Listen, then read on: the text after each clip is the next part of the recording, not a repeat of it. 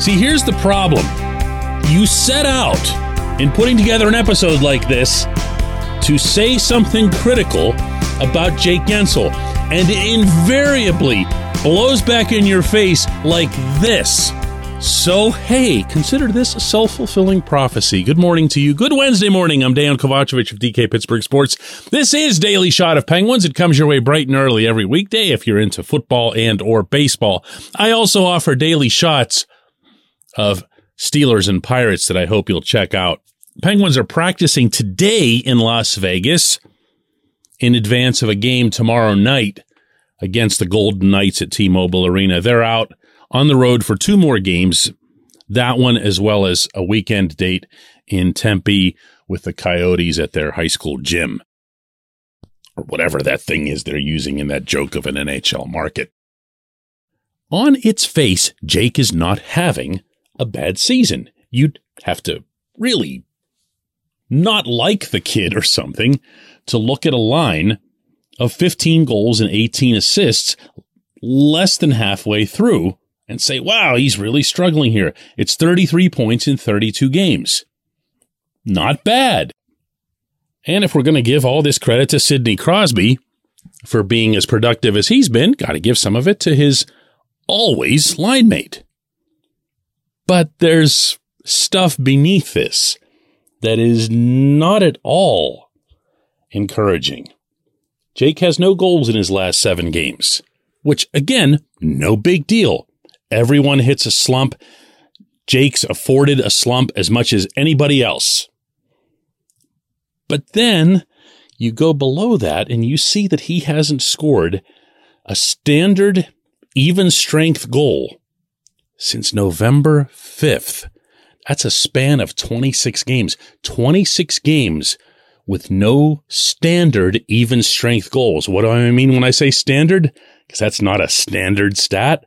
Yeah, you know what it is because you watch the games. He's got 5 empty netters.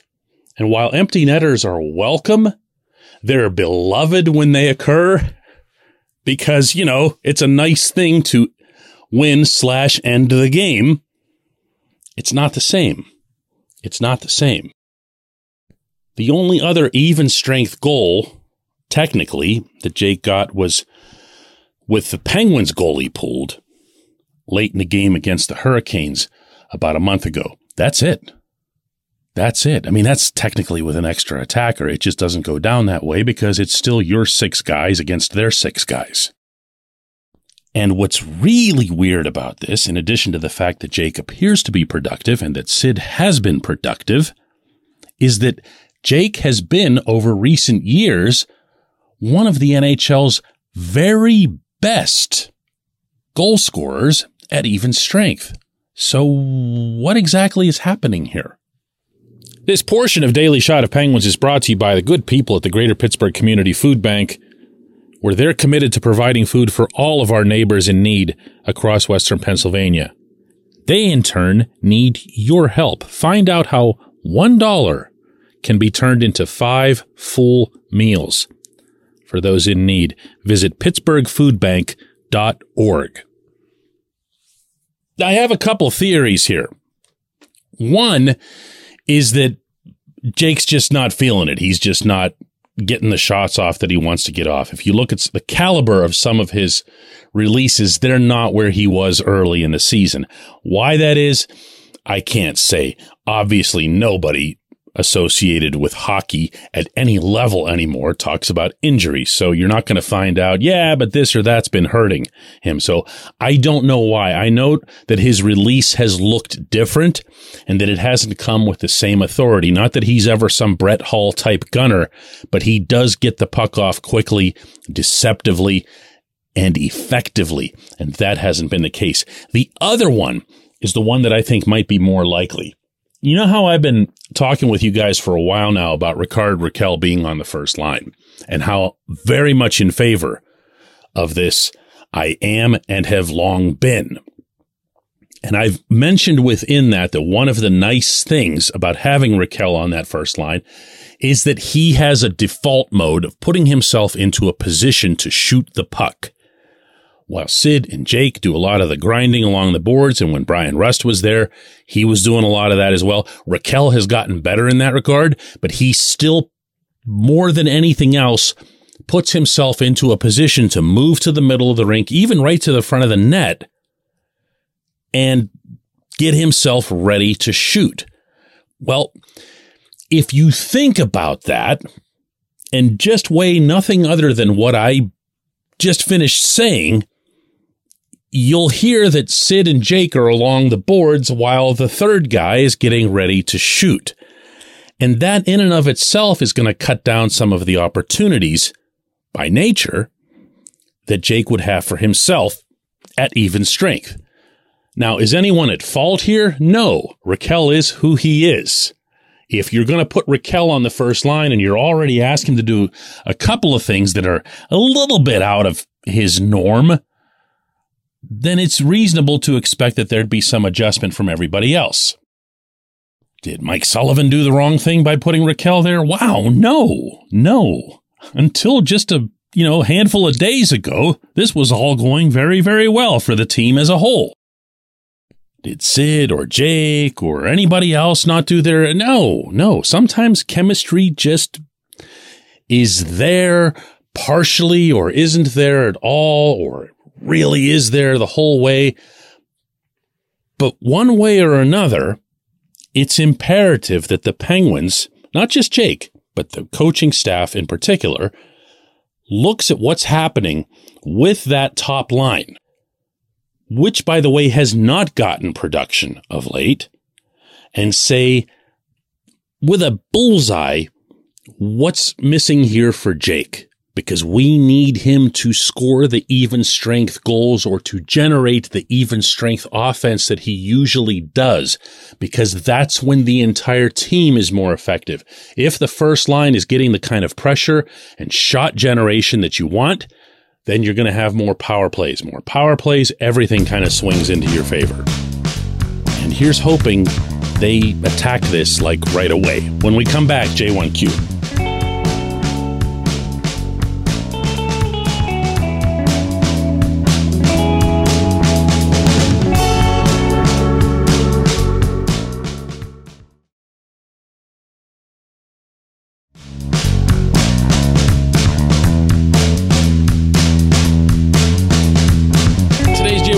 From Mike, who says it's a shame that younger players aren't getting opportunities to get acclimated to the NHL like you pointed out yesterday, DK. I don't see the Penguins as a team on the rise, but as one on the decline. Will we see any changes at the trade deadline?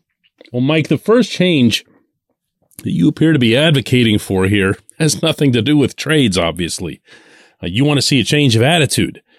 You want to see a change of priority. You want to see Drew O'Connor not get benched after a human forecheck. A one-man human forecheck results in his own pretty nice goal to open the scoring against Detroit, at which point he's left with 7 stinking shifts the rest of the night. And then is a healthy scratch the next 2 games. That has to change. That has to change. And if it has to change from above, so be it.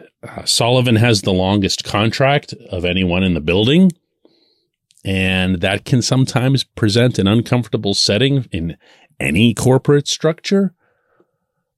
But he still has bosses, and he has bosses who know their hockey. Say what you want about different decisions or whatever regarding Ron Hextall or even Brian Burke, but they know their hockey, and they should be able to step in and say, hey, this ain't it. This ain't it. We've got to at least give these kids something of a chance, especially when they produce, especially when it happens right in front of our faces. We have to let them have a chance. That's not a trade thing. If anything, I got to tell you, Mike, you bring up a trade, and the first thought that I have is, all right, what's Hextall's MO when it comes to the deadline? Well, he gets closer to the deadline, and he sends out a second-round draft pick for an established veteran winger. Now, if that veteran winger shows up the way Jeff Carter did, and let's not rewrite history here because he hasn't been very good this season, it looks spectacular. That's exactly why you make a move like that, to bring a guy that just scores a ton of goals and gets almost all of your big goals in the playoffs as he did against the Islanders that spring. And if you can get a player who can stick with you for a few years, as appears to be the case with Rakell, wow, that's so much the better. But it's not nothing that goes in the other direction. That's another potential prospect that's just gone. And sooner rather than later, that stuff catches up. We can pound our fists about Wilkes-Barre, Scranton, and players not getting chances, but the real problem at the AHL level of this organization is that there's nobody that's really all that exciting. There's nobody that's blowing the door away. And yes, I can say this and the thing about O'Connor in the same breath because they're both true. When a player does show up and does do something worth extended playing time, give it to him because there aren't a whole lot of other options besides him. And to watch this happen again and again and again and again, it's not encouraging. Let's put it that way. It really isn't. I appreciate the question. I appreciate everyone listening to Daily Shot of Penguins. Let's do another one of these tomorrow.